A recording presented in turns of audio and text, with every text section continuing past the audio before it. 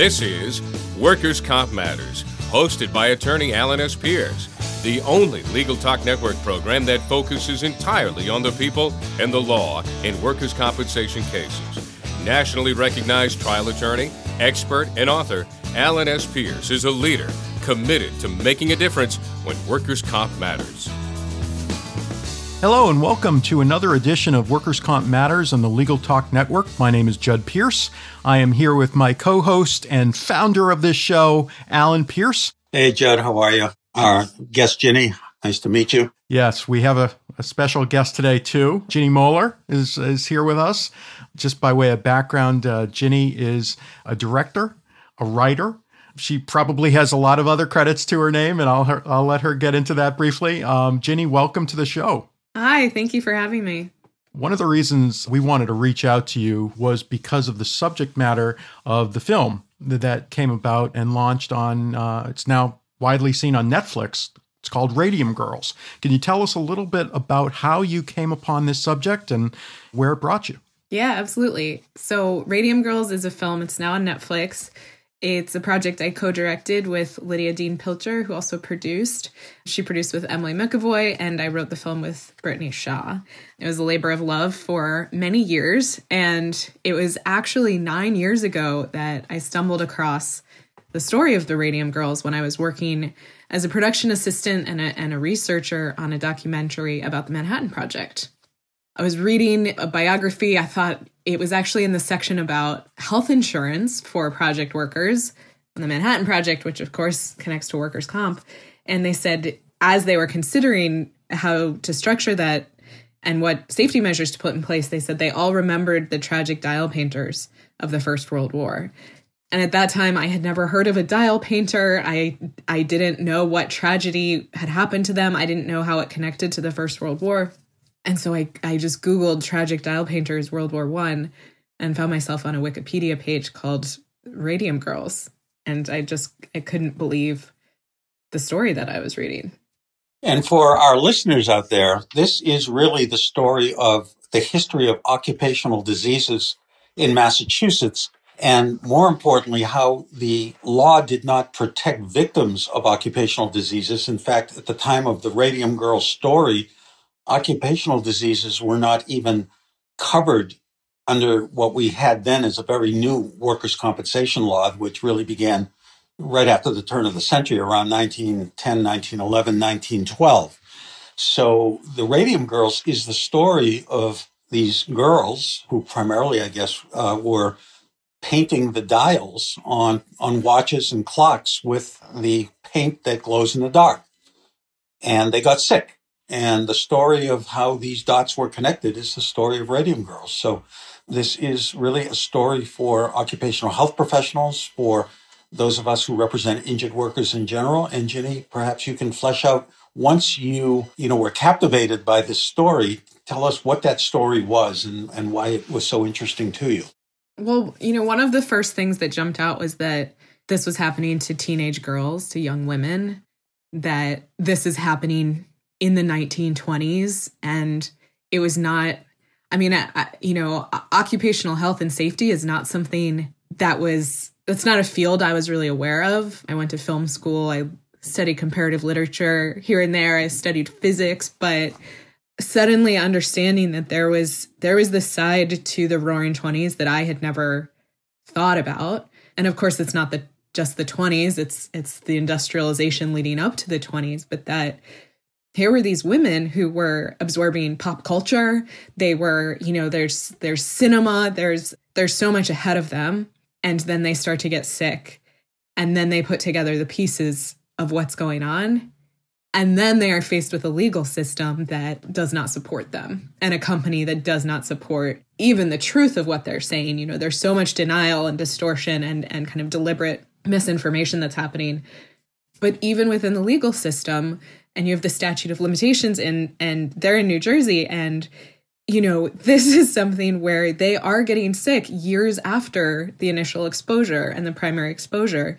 And they're faced with this conundrum of being bankrupted by medical bills and dying before the cases even reach the court sometimes, and a system that's really failing them, and how do you stand up to that? And so that was the question of the film. Yeah, and actually the mechanism of their exposure is interesting and different. Usually when we think of occupational exposures, we are breathing the air that may have air quality issues. If you work around asbestos, you would contract asbestos particles in your lungs, and 15 or 20 years later, you would get sick. If you're working in the textile industry, you could get other types of lung diseases by breathing the air and chemicals, etc.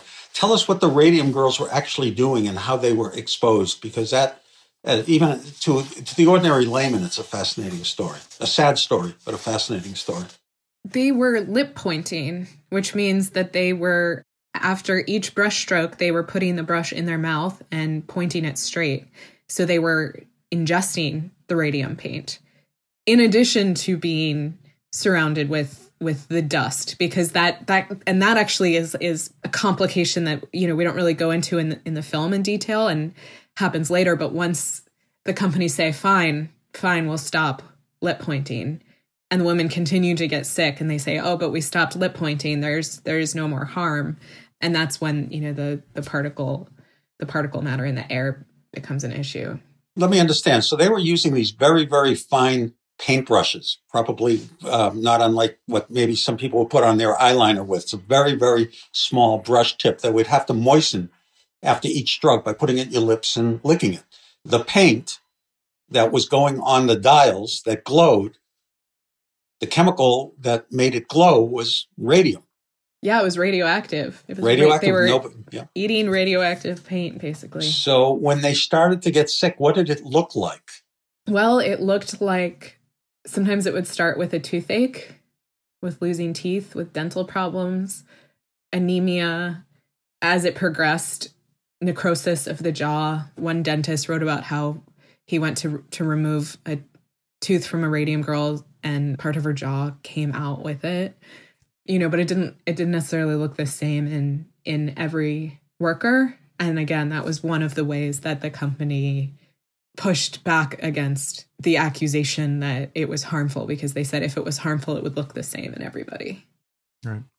One of the chilling points in the movie, and there are many of them, is at the very, very end, where the written words that if you put a Geiger counter over the graves of these girls, that it would still be ticking.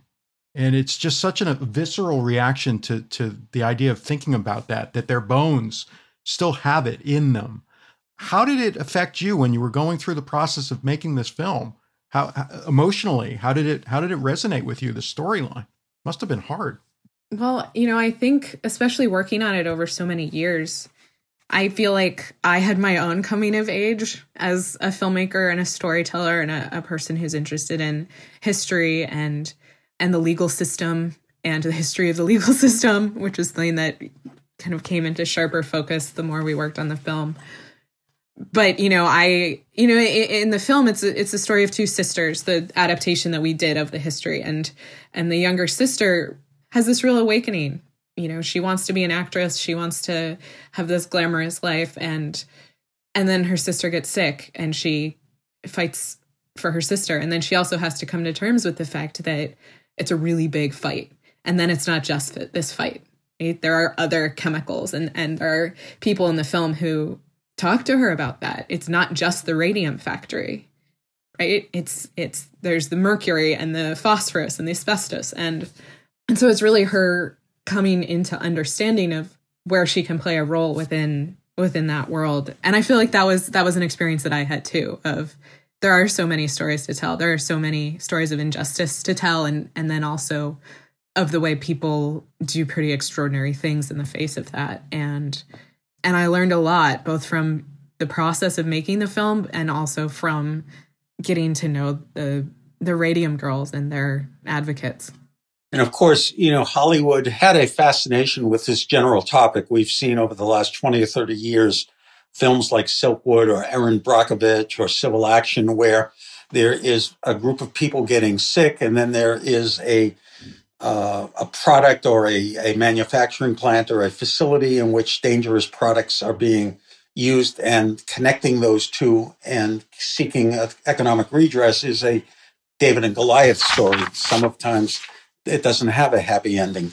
So tell us, from a legal perspective, once it became obvious, or as close to obvious as it could be, that the people that were tipping their paintbrushes with radium were getting diseases of the jaw and the teeth and of the body, what was the process? We didn't have workers' comp back in the 20s that covered occupational diseases. You had to resort, I guess, to the court system. So where did these sisters and their co-workers find themselves legally? They went to court. It took them a long time to find a lawyer. That was certainly something that we grappled with in writing the screenplay and then in editing the film is how do you convey the passage of so much time? That was the delaying the court case was a very deliberate strategy by the Radium Company that I think, is no secret that continues to be a strategy. They were counting on the women dying before some of them got to court. So there were also many settlements made directly from the company to some of the workers ahead of the trial, in which, I think sort of the equivalent of an NDA was employed. So that'd be a non-disclosure agreement. Yeah. And so there's a radium dial factory in Connecticut the same time as the New Jersey factory. And in New Jersey, the Consumers League, the New Jersey chapter of the Consumers League, was very active. And they became very active in the Radium Girls case and advocating for the women and finding public support and journalists to write about them and really marshaling this community behind them of trained and practiced activists, especially when it came to workers' safety. In Connecticut, that structure wasn't there in the same way.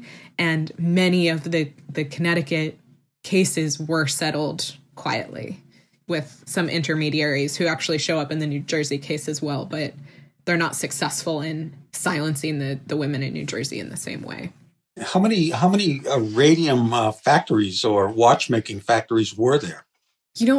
There were many. I don't have an exact number. There were a big one in Illinois, Connecticut, New Jersey, I believe Georgia. It was a popular consumer good that came out of the wartime manufacturing. And this was primarily wristwatches, or did it have another non-consumer use for bigger clocks and things like that would glow in the dark?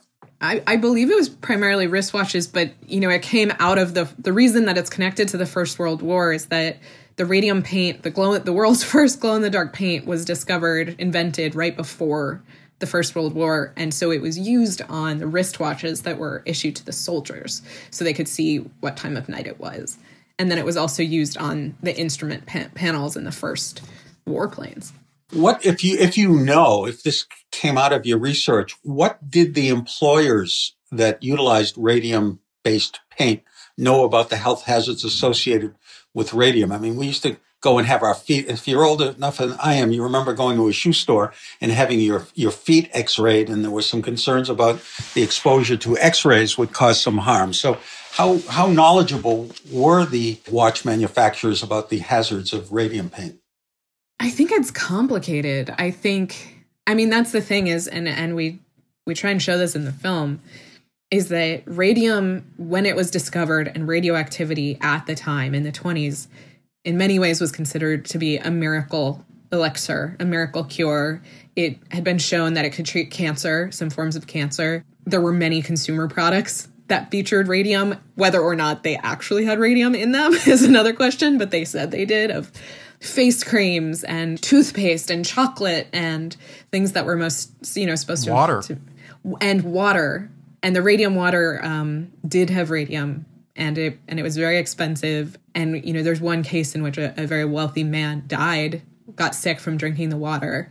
And his lawsuit is a fascinating parallel to the Radium Girls trial because it was happening at the same time, and it could not have gone more differently. You had a company in there saying, it's our fault, we're so sorry, what can we do? Which is not what happened with the girls. Why don't we take a quick break right now to hear from our sponsor, and we will be right back with our special guest, Ginny Moeller.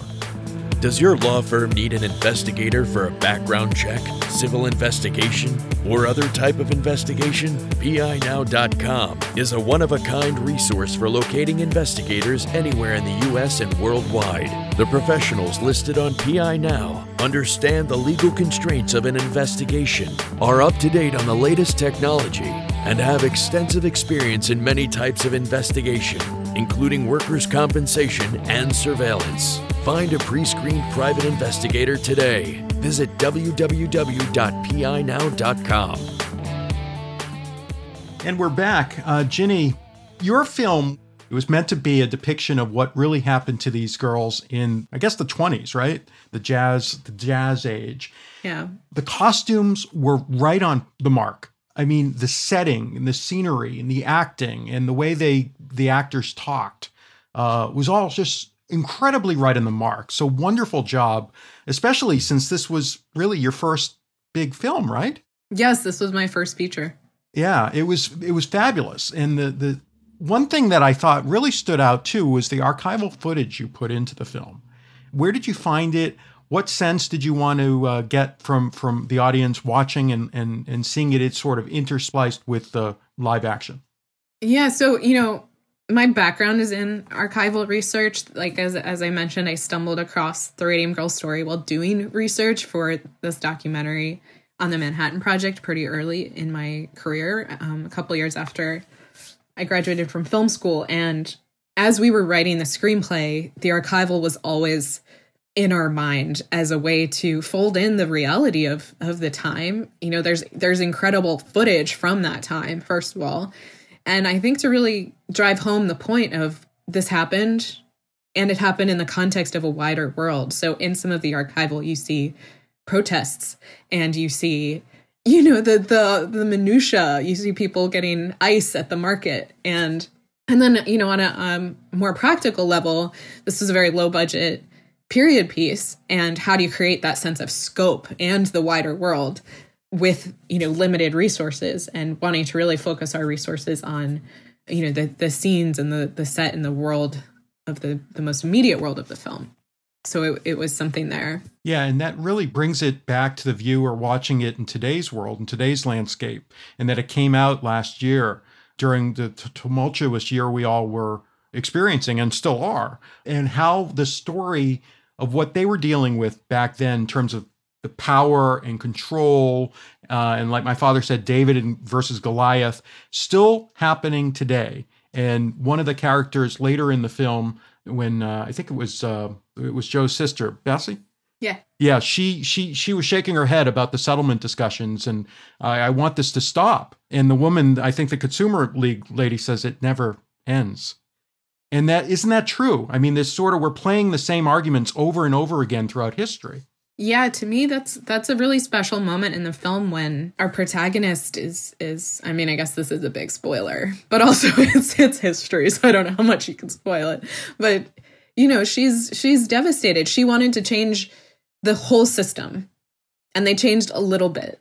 A little bit. And that was something for me as a writer that we really reckoned with. And I think this connects back to the question of the David and Goliath films and the Erin Brockovich movies of, as the writer, like, I wanted to give her that ending. I wanted her to have changed the system forever, to have changed the laws, and, suddenly all toxins are out of all workplaces, which, obviously they still aren't. Radium was used until the 1970s. I read about. It was, and so back to the question of it never ends. For me, it was really amazing to find this moment with Bessie at the end of the film where she says, so this is how it ends, to the activist who's been supporting them. And the activist says, I'll quote her verbatim. You can do that. She says, can I tell you a secret that I learned a long time ago? It never ends, which might sound pessimistic on the surface, but in that moment for Bessie, it's saying this is not the only fight you will ever get to fight. Yeah, it was a lesson. It wasn't just a very, very damning word. It was just like a teaching moment for her. And she grew up there, and you could see the arc of her growth come to fruition in that scene, which I thought was really well done. That scene is a complicated one and really meaningful because it's the moment of victory and also the moment of like profound disappointment. And for some characters, it's it's victory. And Right. and so holding both of those in that moment. And then of course later you learn that the architect of the settlement is connected to the radium company. Yeah. That was a big surprise. And I know we represent injured workers. That's what our practice is. A lot of our listeners are attorneys for injured workers in the United States. And a lot of times they want their day in court. They want to be heard. They want the judge to know what harm they've suffered because they're casualties of injury, right? But sometimes the lawyers get together and say, this settlement is in your best interests. And settlements aren't always that glamorous moment of justice, right? Settlements hit you in the gut, and two people paying more or accepting less than what they feel they're entitled to and deserve. That is part of the law as well. And it's mitigating risk, the uncertainty of where litigation will go and what a bad decision will do to other people following. You know, when I first heard the story of Radium Girls, I immediately thought of two events, one of which is the story of, again, mostly young girls, although not exclusively young girls, but at the Triangle Shirtwaist Factory in New York City, who perished, I think, about 147 or so in a tragic fire. And this was in 1911. At that time, there were no workers' comp laws. There were no real occupational safety protocols in any event. And that was a watershed moment in both labor relations, safety, as well as a redress for injuries occurring in the workplace. And it still took acts of Congress and acts of the legislature and acts of the Supreme Courts in the United States and various states to compensate people who are hurt that way. The other thing that I thought of, and again, Judd and I practice in Salem, Massachusetts. Salem is known, obviously, as a maritime port city, has a rich history in terms of our country's history. But back when you speak of the Manhattan Project, in the late 30s and early 40s, we had, and up until probably in the 80s, we had a fluorescent light manufacturing plant, the Sylvania Electric Company. And both here and General Electric in Lynn manufactured fluorescent bulbs. And back in the 30s and 40s, before the Manhattan Project, where they needed chemicals and beryllium for the atomic bomb, they used beryllium powder to coat the inside of the clear glass to make it frosty. So for these fluorescent lights, unbeknownst to them, this beryllium would be breathed by the workers or even the workers' spouses who washed their clothes and would inhale the powder.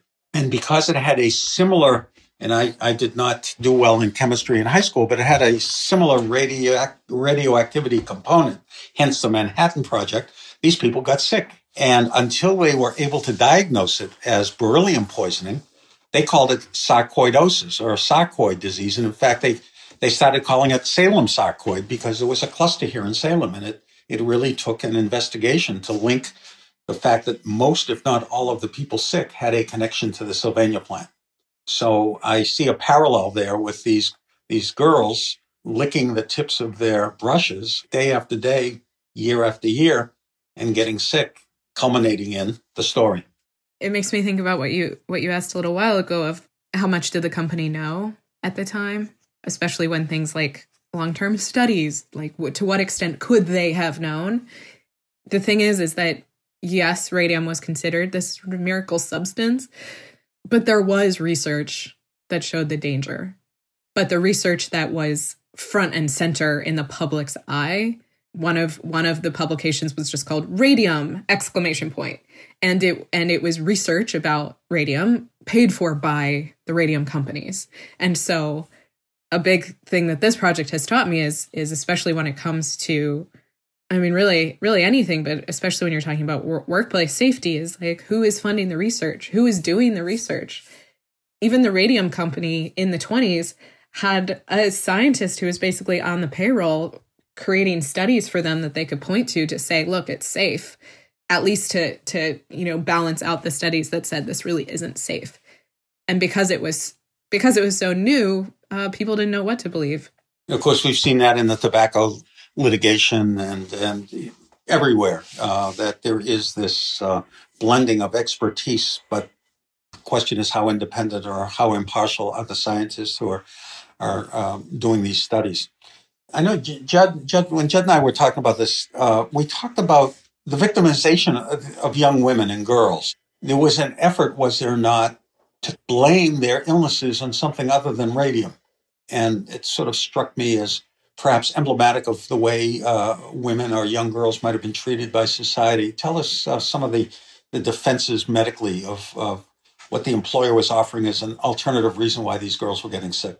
One of the reasons was syphilis that they put forward, which, is sort of 1920s version of slut shaming, and a diagnosis the Scarlet Letter, which is, the previous century. So I think this has been going on for a really long time.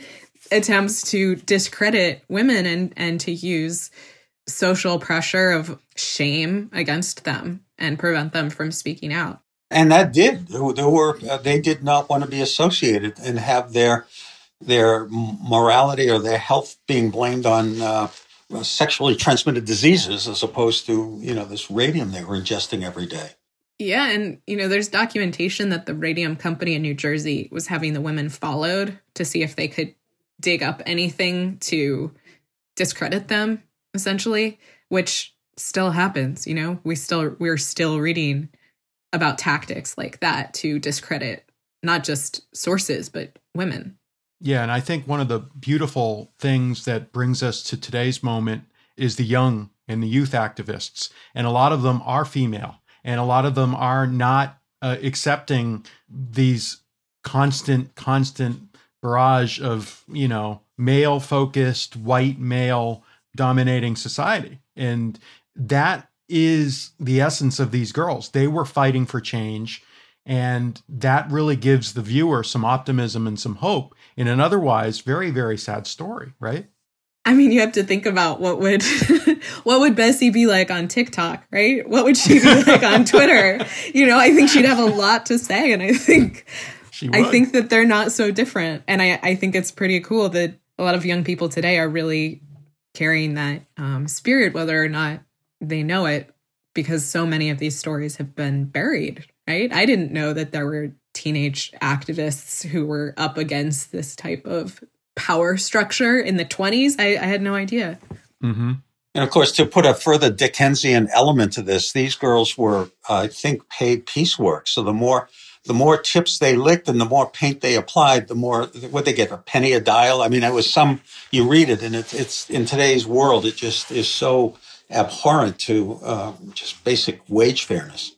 Yeah, I think, it was one of the reasons that as a screenwriter reading their story, it was like reading a Greek tragedy. They're painting a substance that glows, and yet it's making their bones rot. The sort of the light versus the dark, and then the various sort of twists and turns of the people who are on the company's side and the way that they betray them or try not to. So, and I think the sort of tragic irony of the better you did at your job, the more sick you got is really twisted and tragic.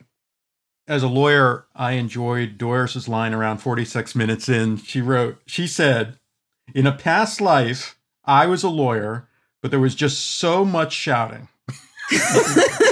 And someone who is an amateur actor with a voice and a booming voice, like my father, like me, I can really relate to that line. So you got the lawyer line absolutely right on, Ginny. Thank you. Well, I come from a family of lawyers, so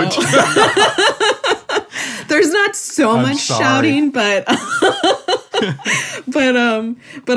love that moment for Doris, because one of the other characters is, well, they're talking about how they need a lawyer and how they can't find one, and they're looking, and Doris just pipes up. And so tell us a little bit about the film before we wrap up. It's on Netflix. Is it an indie film? Has it been in festivals? You're looking for other venues for release?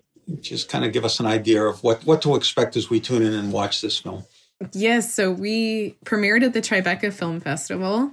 We are currently available on iTunes and Amazon for purchase or rental, and we're streaming on Netflix. So it's an independent film. It stars Joey King and Abby Quinn, who are just incredible actors. I think we're going to see a lot more from them in the coming years. They're so good. They're so good, and they're wonderful as sisters.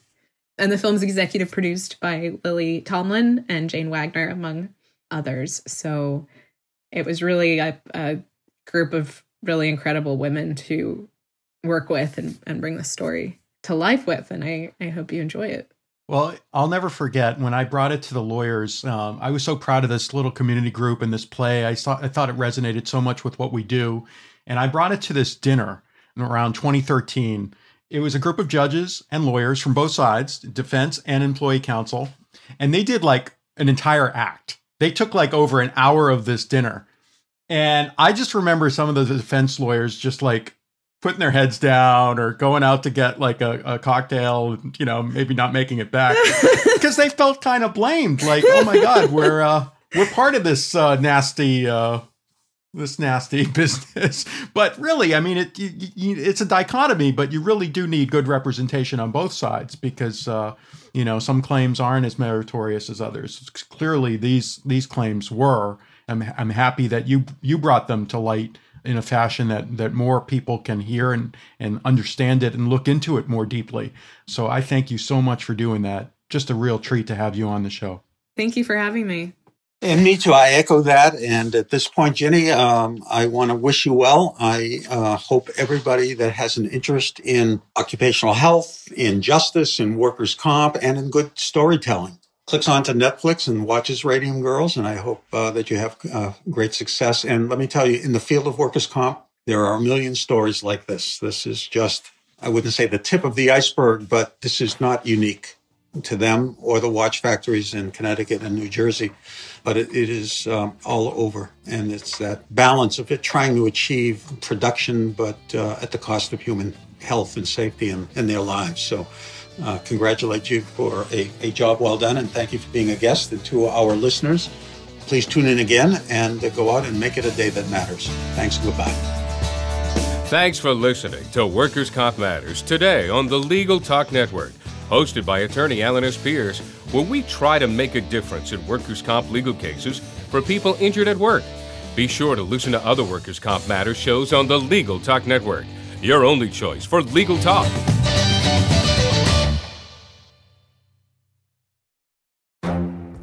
The Lunch Hour Legal Marketing Podcast, your resource for the tips and tactical advice you need to grow your business. Plus, keep up with the news and commentary you crave to stay one step ahead. It's hosted by me, Guy Sakalakis. And me, Conrad Som.